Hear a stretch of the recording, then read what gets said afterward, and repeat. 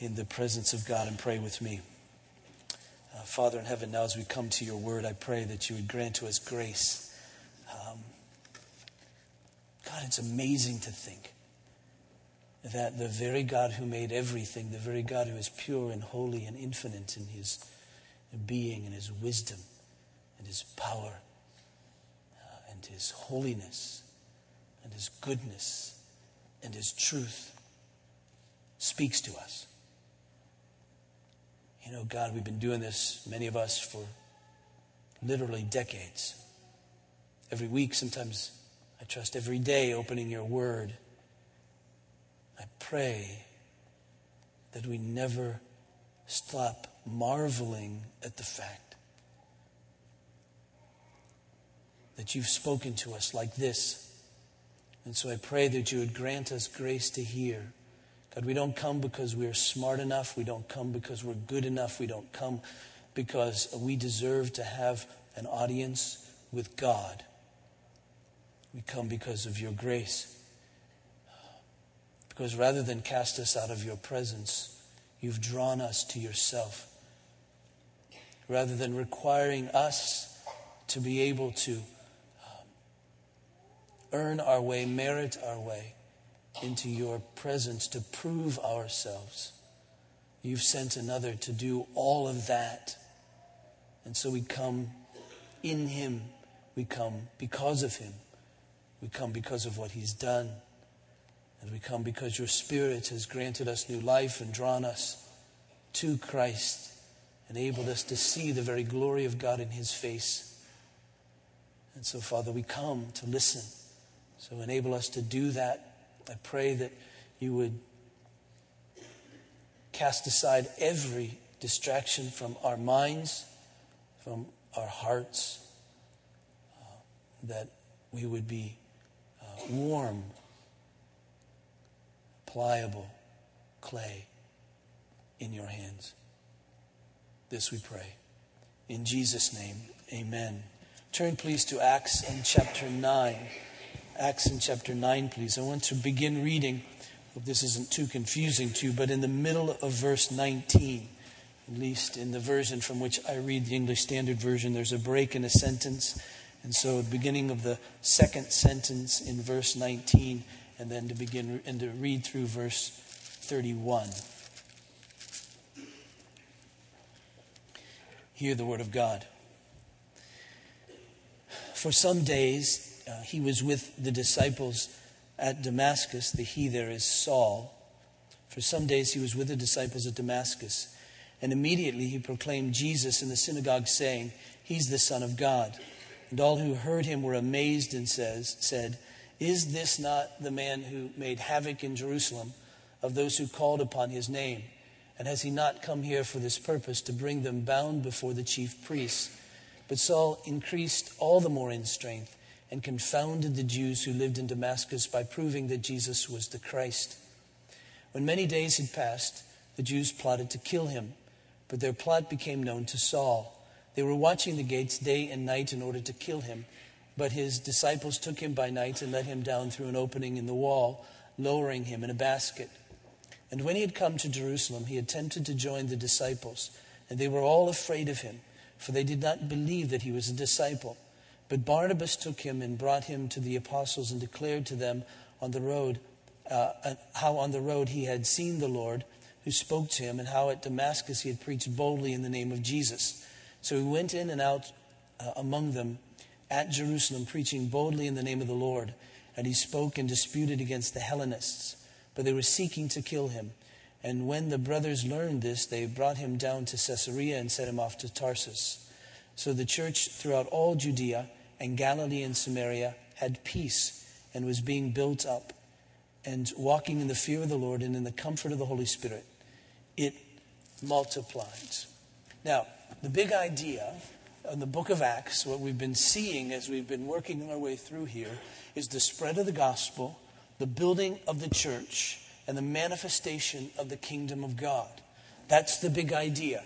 That's what we're seeing. We're seeing the spread of the gospel. That is, as people go around and tell people about Jesus and tell them about repentance and forgiveness of sins in Christ and all of that, we see that. What we see is the building of the church, because the church is comprised of those who make profession of faith in Jesus. And so we see the gospel being spread. We see people coming to faith. We see the church being built. We see the kingdom of God manifested. That is, we see the rule of God shown, revealed, manifested in the lives of people. As people come to faith, we're seeing the very rule of Christ conquering their hearts, this very one who's conquered sin and death. And so we see that in the book of Acts. That's the big picture. It follows from what we would expect as we have read, if we've read through the Gospels. It follows from what we call the Great Commission in Matthew chapter 8, where Jesus said, "All authority in heaven and on earth has been given to me. Go therefore and make disciples of all nations, baptizing them in the name of the Father, the Son, and the Holy Spirit, teaching them to observe all that I've commanded you. And behold, I'm with you always to the end of the age." And so Jesus had commissioned his disciples, his apostles, to go. And so we're seeing that. The way that Luke, who's the author of the book of Acts that we've been reading, the way Luke lays this out at the end of his gospel is like this. Speaks of Jesus meeting with his disciples after his resurrection. He writes, "Then he," that is Jesus, "opened their minds to understand the scriptures and said to them, 'Thus it is written that the Christ should suffer on the third day, rise from the dead, and on the third day rise from the dead, and that repentance and forgiveness of sins should be proclaimed in his name to all the nations, beginning from Jerusalem. You are witnesses of these things, and behold, I am sending the promise of my Father upon you, but stay in the city until you're clothed with power from on high.'" And then Luke completes that, if you will, brings that to fruition in the book of Acts as he lays out in the first chapter. And he says to them in verse 8, after he tells them that they should wait in Jerusalem, "But you'll receive power when the Holy Spirit has come upon you, and you'll be my witnesses in Jerusalem and Judea and all Samaria and to the ends of the earth." And so it's all of that. That's what we're seeing as we're reading through the book of Acts. That's the big idea. The spread of the gospel, the building of the church, the manifestation, that is being able to really see the kingdom of God. And as we've been working our way through, we've found various summary statements to tell us of the success of that. For instance, in chapter 2 and verse 41, we read this: "So those who received his word were baptized, and they were added that day about 3,000 souls." So we see the spread of the gospel, the building of the church, the manifestation of the kingdom right there. 3,000 people on the day of Pentecost when Peter preached were added to their number. And then we move on later in that very same passage at the end of verse 47, we read, "And the Lord added to their number day by day those who are being saved." That's the big idea. That's what Luke wants us to see. That Jesus had said, "You'll be my witnesses." And look, it's happening. The gospel is spreading. The church is being built. The kingdom is being manifested. Then in chapter 4 and verse 4, we read a similar kind of thing. "But many of those who had heard the word believed, and the number of the men came to about 5,000. And so counting women, who knows? There could have been 10,000 or more in Jerusalem. So we see all of this taking place. That's what Luke wants us to understand, and he wants us to see. And then over in chapter 5 and verse 14, we read this: "And more than ever, believers were added to the Lord, multitudes of both men and women." And then in chapter 6, another statement. And verse 7, "And the word of God continued to increase, and the number of the disciples multiplied greatly in Jerusalem, and a great many of the priests became obedient to the faith."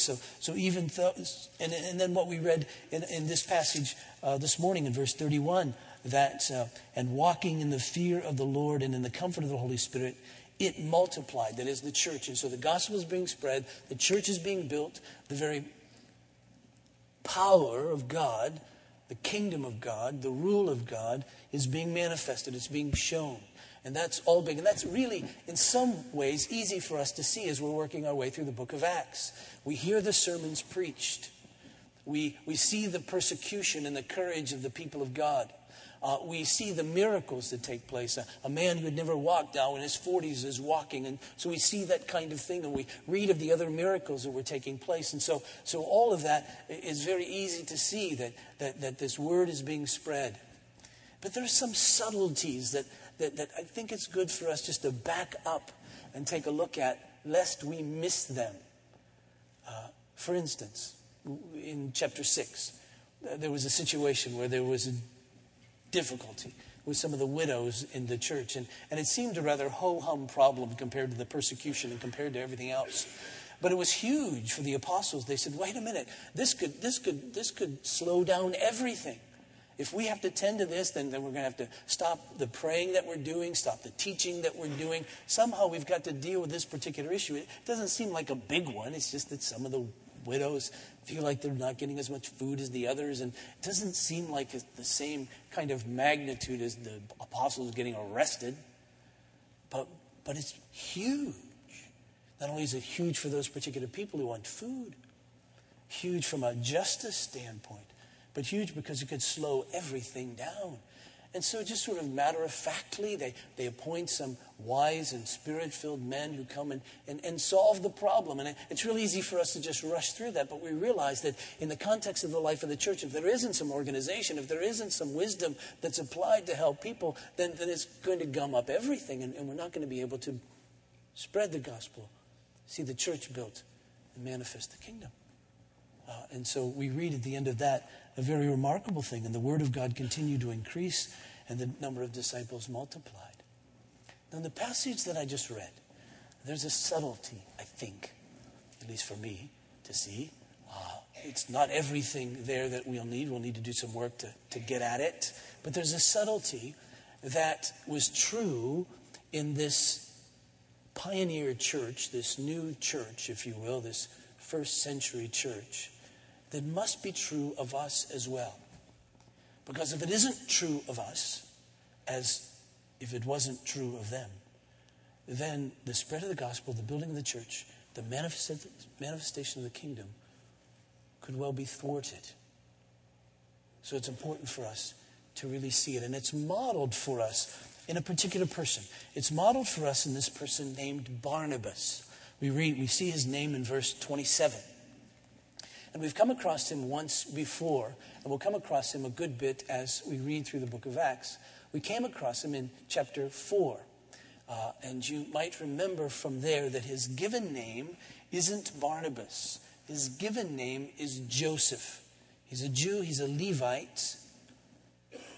But his given name is Joseph, but his nickname was Barnabas, just like you might call a left-handed kid lefty or a red-headed kid red. His nickname was Barnabas because they saw something about him that made that nickname stick. And what they saw in him was the very meaning of that little expression, Barnabas, because Barnabas means son of encouragement. The little expression, son of, meaning he has the characteristics of. And so his father would be Mr. Encouragement. And so he had his father's eyes. He had his father's look about him. And so if you knew what encouragement was, then you would see this person. He was the very manifestation of encouragement.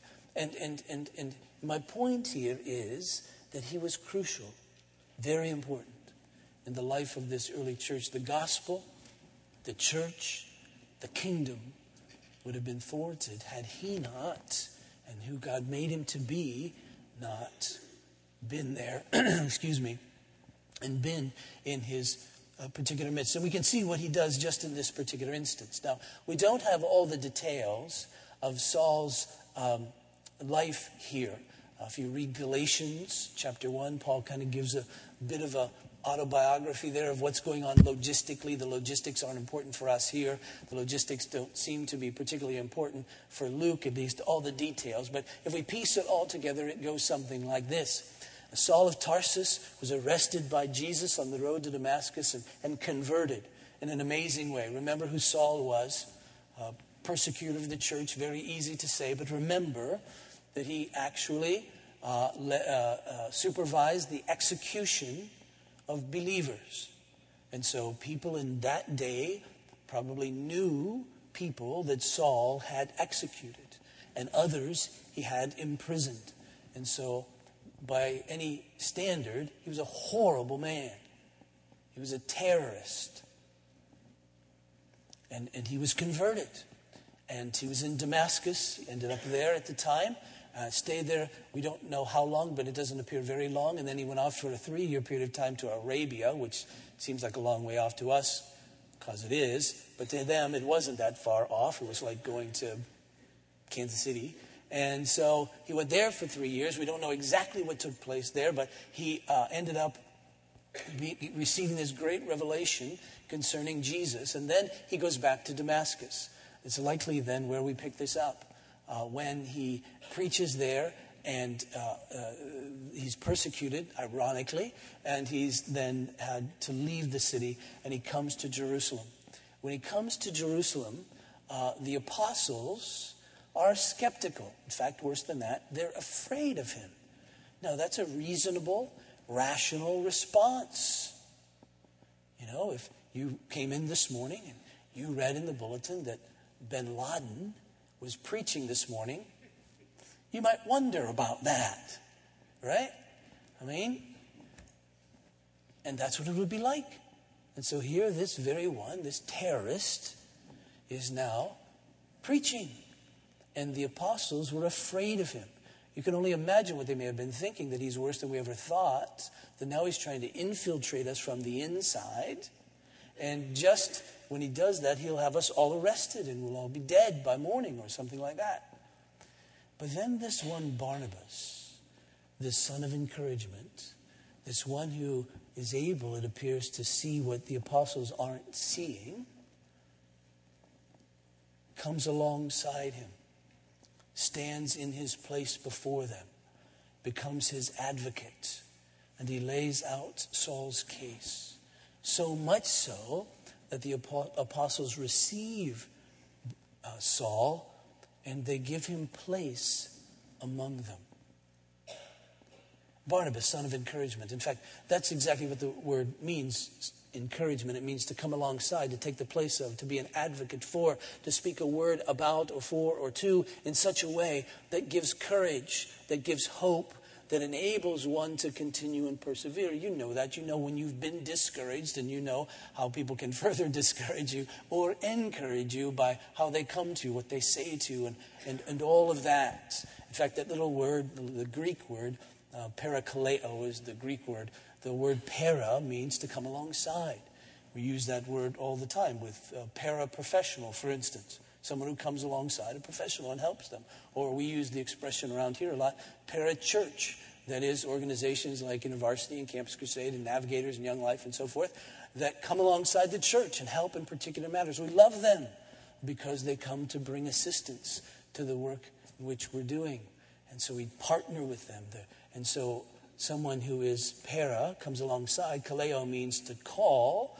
So an encourager is one who's been called to come alongside and to be an advocate for, to speak to, in some way that encourages, that is, that brings courage, that takes someone who's down, that takes someone who's outside and lifts them up and brings them in such a way that they're enabled to continue to persevere. And it appears as if, as human beings, number one, but most certainly as Christians, that we're wired to need encouragement. In fact, that's the role, one of the roles of the prophet. If you read in Isaiah chapter 40, how does that begin? For those of you who know that passage, God says to Isaiah, comfort my people, Israel. The little word comfort means to encourage, to come alongside, to speak a word that will give them courage. And if you know the first 39 chapters of Isaiah, you know that by that time you're pretty doggone depressed, right? Everything pretty much has been obliterated. And now the prophet is to come and bring a word. And he speaks to them this word of redemption, this word of the very love of God. He says, now I want to tell you something that will give you courage. I want you to see something that you haven't seen yet that will give you courage. And so you see, it shouldn't surprise us that another Greek word, parakletos, similar to parakaleo, if you want to do the language thing, parakletos is a word used of Jesus and a word used of the Holy Spirit. And so when Jesus is referred to as our advocate, It means that he's taking our place. He's the one who's encouraging. He's speaking a word about us and to us to give us courage that we may understand that we're forgiven and we can enter into the very presence of God. And when the Holy Spirit is spoken of as one who is our comforter, he's spoken of as the one who encourages us, who gives us courage, who comes alongside us and takes our place so that we can know that we belong to God. And that should give us courage, you see. Because when we speak of encouragement, we're not simply speaking about puffing up our egos, about coming to someone and saying, oh, don't worry, you can do that. That's not always encouraging when you've failed 50 times. To have someone say, you can do that, you go, no, I can't. That's why I'm discouraged. If I could do it, it'd be done, and I'd be happy. But I can't. And so encouragement isn't coming alongside someone simply and puffing them up and helping their self-esteem and all of that, saying, you can do this, you're a good guy, and all that. It's coming to someone and speaking to them a word of truth, something that God is about, something that God is doing, something that's true about God in them, that they can really bank on and say, yes, now that gives me courage. And so as Isaiah comes to the people, he speaks to them about God, and he says, there's redemption, there's forgiveness in God. Trust him. You've just been made sad and discouraged because all your sins been revealed. But now I want to tell you that there's a God who forgives and God who redeems, and so trust in him. And the Holy Spirit comes to us in the same way, and he brings conviction of our sin. But then he doesn't stop there. He speaks that word to encourage, to comfort.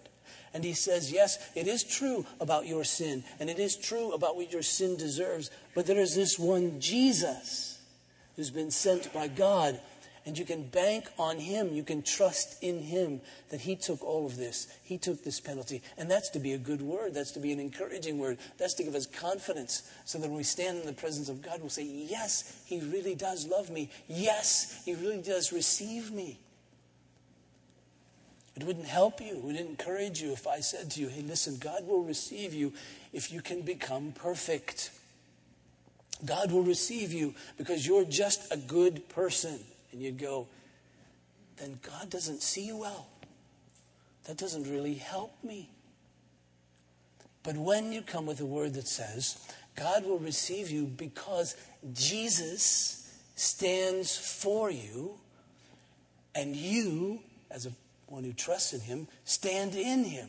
And you go, whew, all right, that gives me courage to walk into the presence of God. Or when someone comes and says, God is with you, well, if you're in his disfavor, that's not very comforting.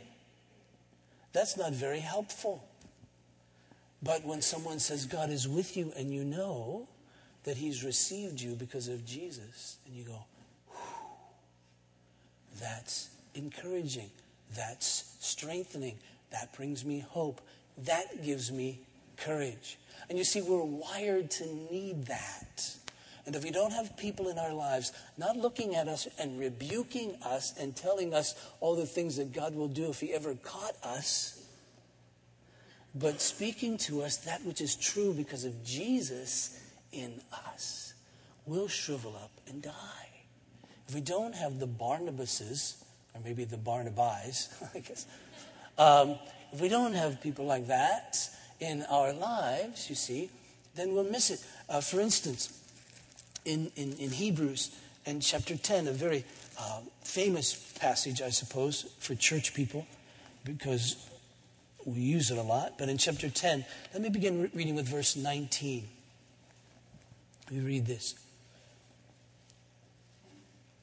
Hebrews 10:19. Therefore, brothers, since we have confidence to enter the holy places by the blood of Jesus, by the new and living way that he opened for us through the curtain, that is, through his flesh. And since we have a great priest over the house of God. Okay, all of that's really loaded stuff. I don't have time to deal with it. But he's just saying to us, because of what Jesus has done, verse 22, let us draw near with a true heart in full assurance of faith, with our hearts sprinkled clean from an evil conscience and our bodies washed with pure water. He says we can, because of what Jesus has done, we've been cleansed, so we can draw near to God. So let's do that with full assurance. Don't be timid. Come into the very presence of God. Verse 23. Let us hold fast the confession of our hope without wavering, for he who promised is faithful. So we can come into his presence because he's faithful. He made the promise that in Jesus we're accepted, so come in. Verse 24, and let us consider how to stir one another up to love and good works, not neglecting to meet together as is the habit of some, but encouraging one another, and all the more as you see the day drawing near. And he's saying, listen, we need to have this encouragement. We need to be able to hear from one another what is true about God and what God is doing in our lives and in our midst, so that we'll have courage to continue on, to persevere, to do the things that God has commanded for us and prepared for us to do. If we don't have that, if all we have are criticizers, we don't have encouragers, we'll shrivel up and die. He says we need to do this. And the reason for that is because there's much to discourage us. I mean, you live, I live. There's much to discourage us in our lives. There's the presence of our stinking sin, right? Doesn't that discourage you? It's discouraging to me. When I wake up in the morning, and sometime between the paper and breakfast, I've thought something, I've done something, I've said something, I've neglected to think, say, or do something. I mean, it's discouraging. And I've been walking with the Lord for a long time, and it's still true in my life with some of the thoughts that I have and some of the things that I do and say. It can get very discouraging. And if I concentrate upon that, if I think upon that, and I don't have someone helping me to come to me and reminding me of the truth of Christ, I can get discouraged by all of that in my own sin. And there is Satan who comes and puts thoughts and so forth in our minds, it appears, just shooting these little fiery darts, as the Apostle Paul speaks of them, into us. And we need to stop them some way. And one of the ways, not the only way, but one of the ways is to have people around us who encourage us, who speak truth to us, and to give us, therefore, courage in the midst of that. We live in a fallen world. Injustice seems to abound in our world. The difficulties, because of sin, seem to abound in the context of our lives. Friends die. Kids get cancer. Women are assaulted. Work becomes weary. Financial concerns are real. We wonder what we can trust and what is really stable and true and all of that. And it becomes discouraging. Riches, according to the scripture, are deceitful, and we think they can satisfy. We go that way for a while, and then we become discouraged about that because it really doesn't satisfy. So there's much to be discouraged about. And so God says, all right, what I want you to do is a company of people, a community of people, where there is encouragement. In fact, encouragement is a gift of the Spirit. Romans in chapter 12, it's an exhortation, but it's not an exhortation of discipline. It's an exhortation that gives courage, that speaks truth.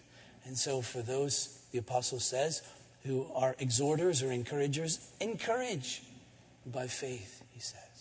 So we need that. So the question this morning is, how is it that the gospel works in us in such a way that makes us to be encouragers? Like Barnabas. How are we like that? Because I don't believe that Barnabas was necessarily naturally inclined to be an encourager. At least the scripture doesn't give us that appearance. Turn to Acts in chapter 11.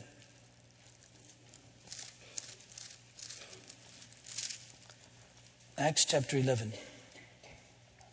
Let me just read beginning with verse 19, because we'll use some of this in a minute as well.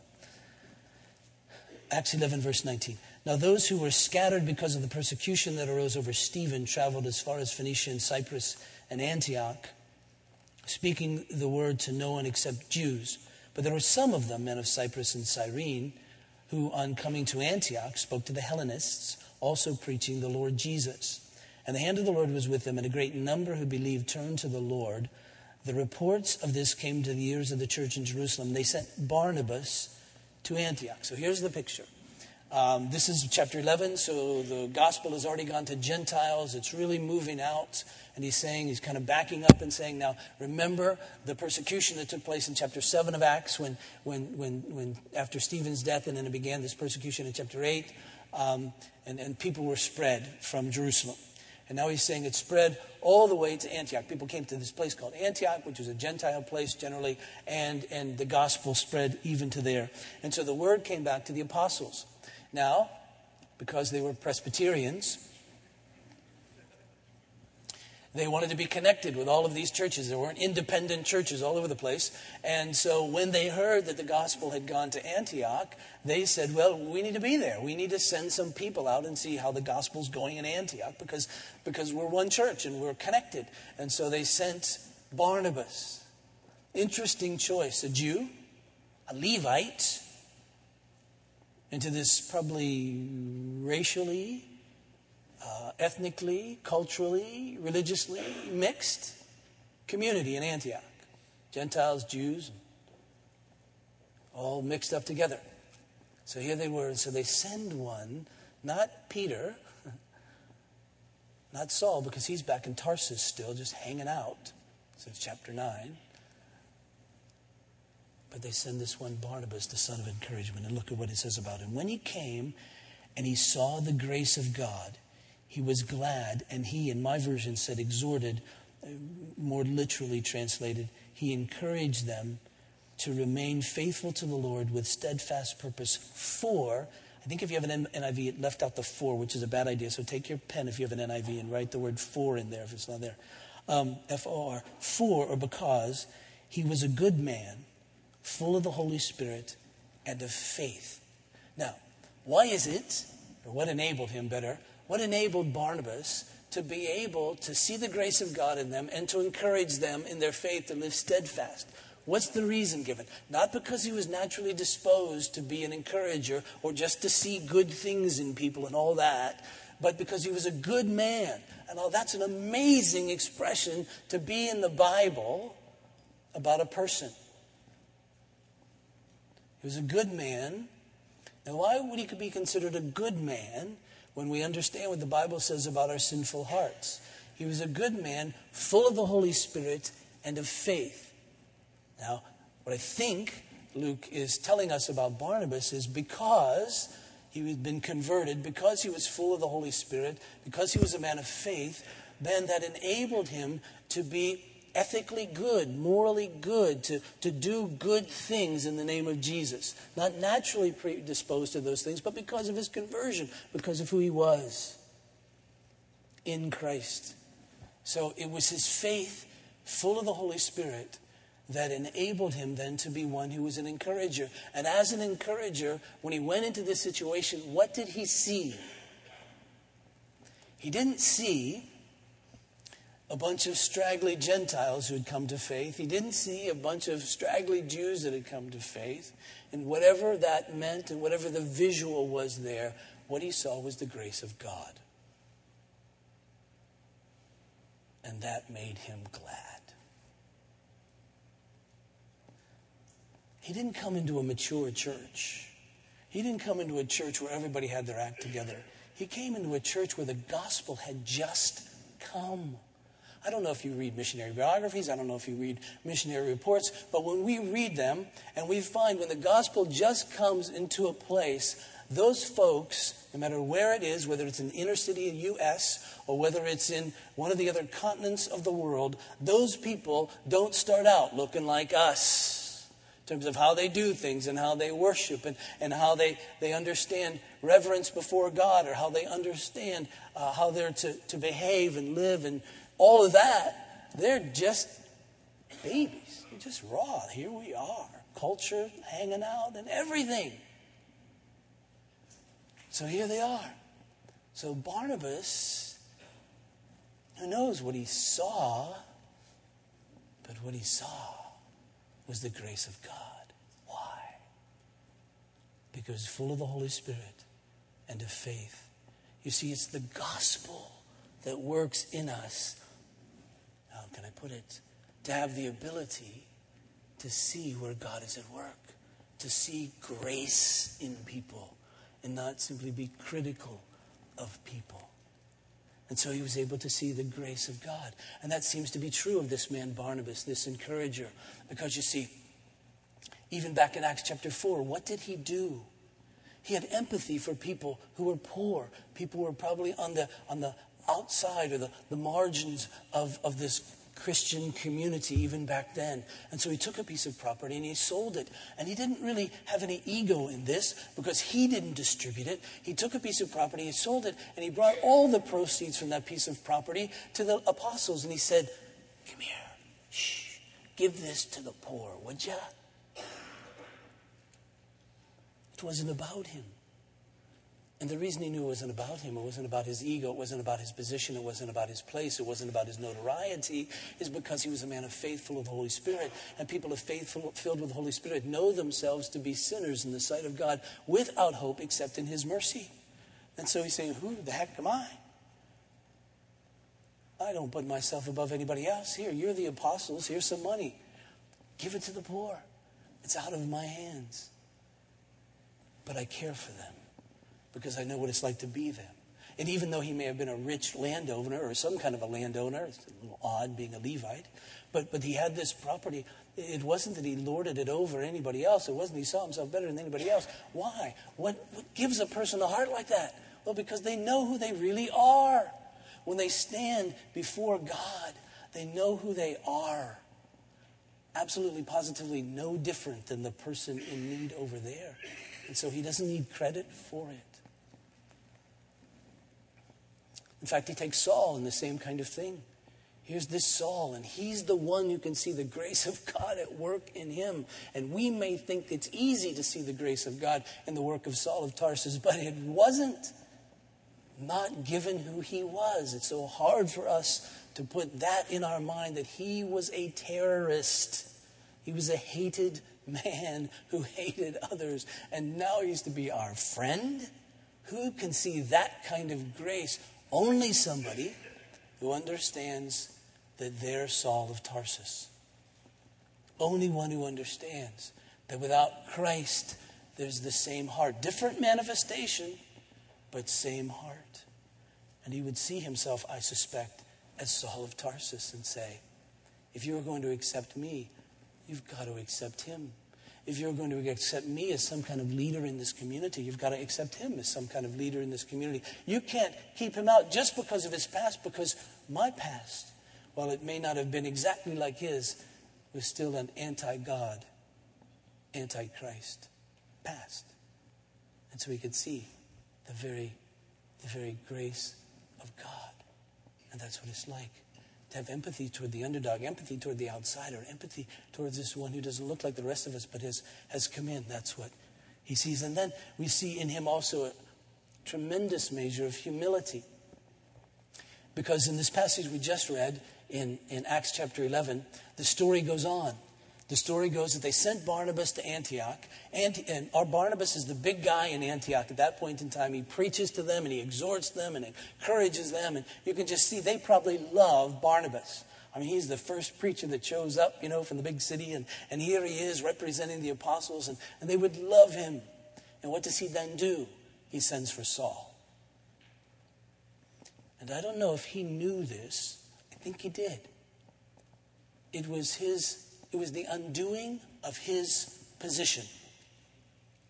Because once Saul shows up on the scene and gets revved up, then he's the one who sort of takes over. And Barnabas goes into the background. In fact, if you're reading in the scripture, in chapters 11, 12, and early parts of chapter 13, the expression is Barnabas and Saul.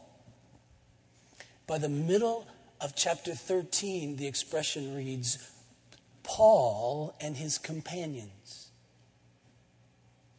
From then on out, unless they're in Jerusalem, because I think the Jerusalem folks really understood Barnabas better, it's always Paul and Barnabas, or Paul and his companions.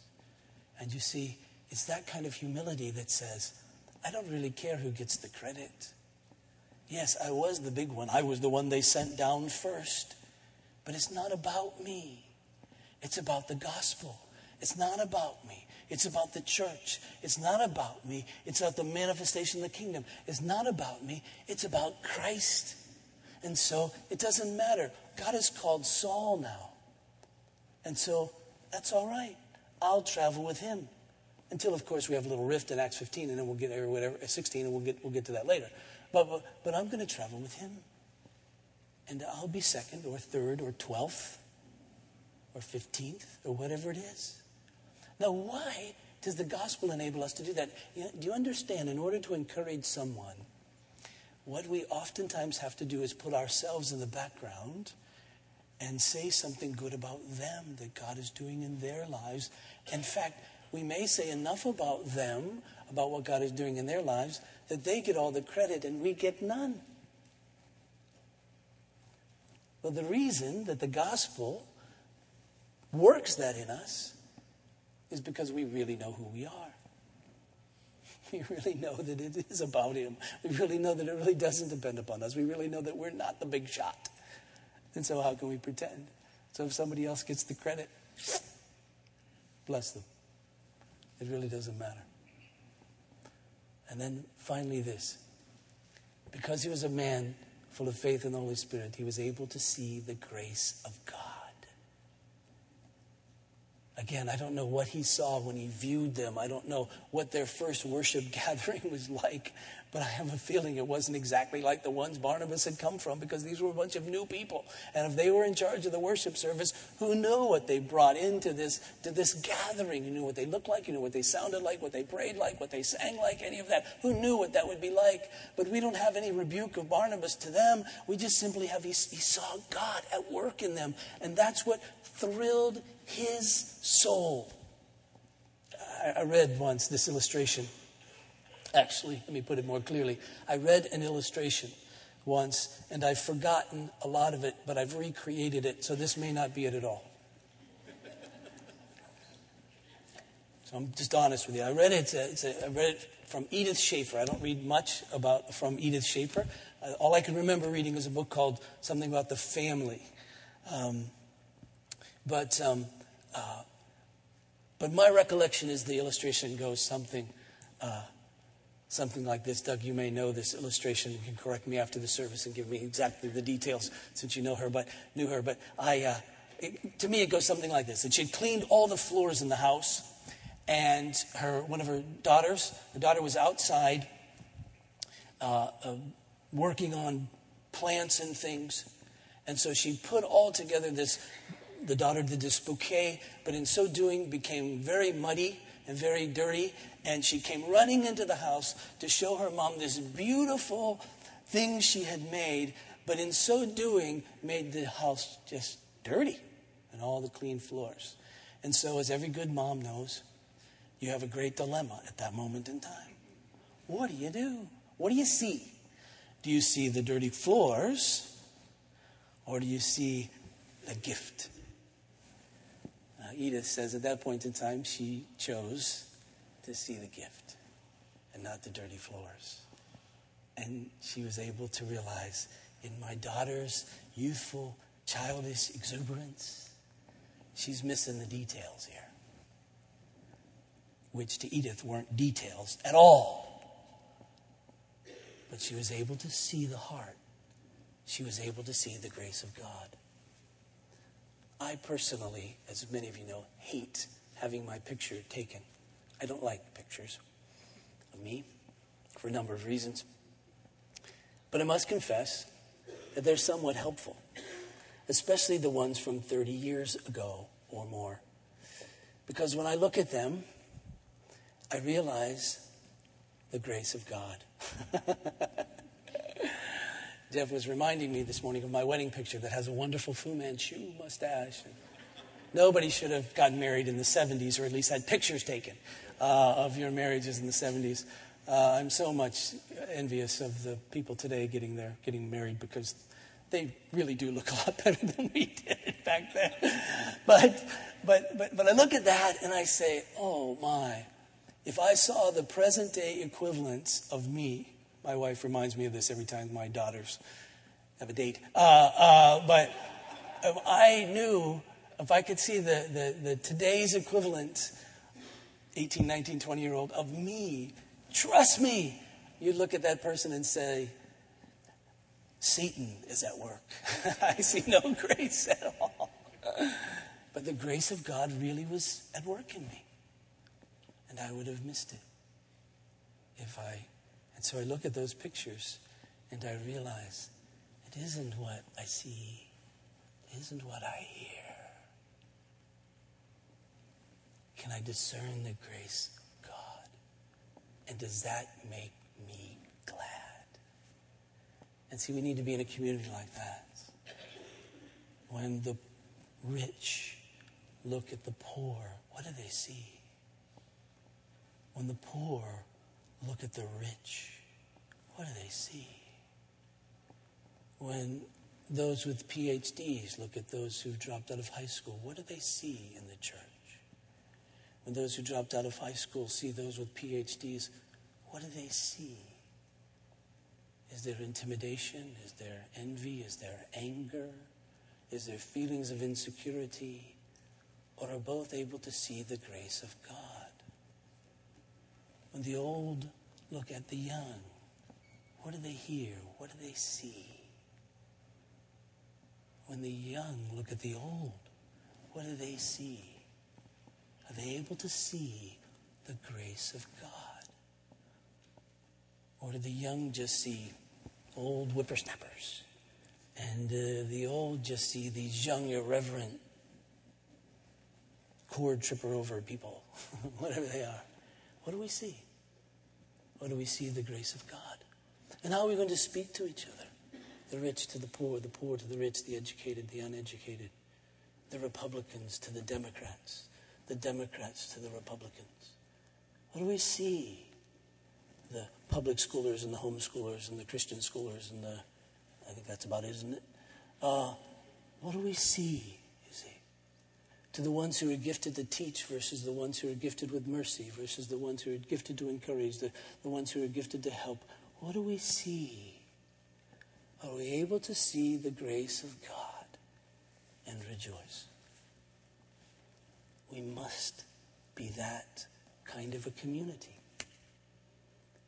Else the gospel won't spread. Else the church won't be built. Else the kingdom won't be manifested. That's why we spend so much time talking about Jesus. That's why we spend so much time talking about the gospel. Because it's that which works in us by the Holy Spirit an encouraging heart. A heart that empathizes with those who are different. A heart that empathizes with those who are in need. A heart that is willing to stand on behalf of those who may be outside, those who might be marginalized, those who have particular needs. It's the gospel that gives us that kind of heart, the Holy Spirit and faith that gives us that kind of heart that enables us to step back and to promote another, as Barnabas did. It's the gospel that enables us to see the grace of God and rejoice and be happy about that. And not see all the mud and all the dirt and everything else that's wrong. There's times and places for that, I suspect. But trust me, we get that very naturally. That's easy to see. It's easy to criticize. It's easy to say, this is wrong.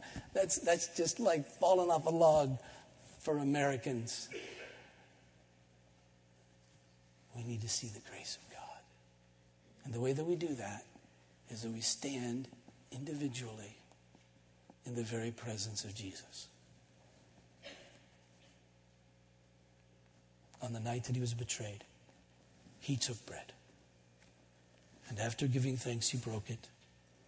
And he gave it to his disciples and he said, this is my body, which is given for you. Think about me. In the same way, he took the cup.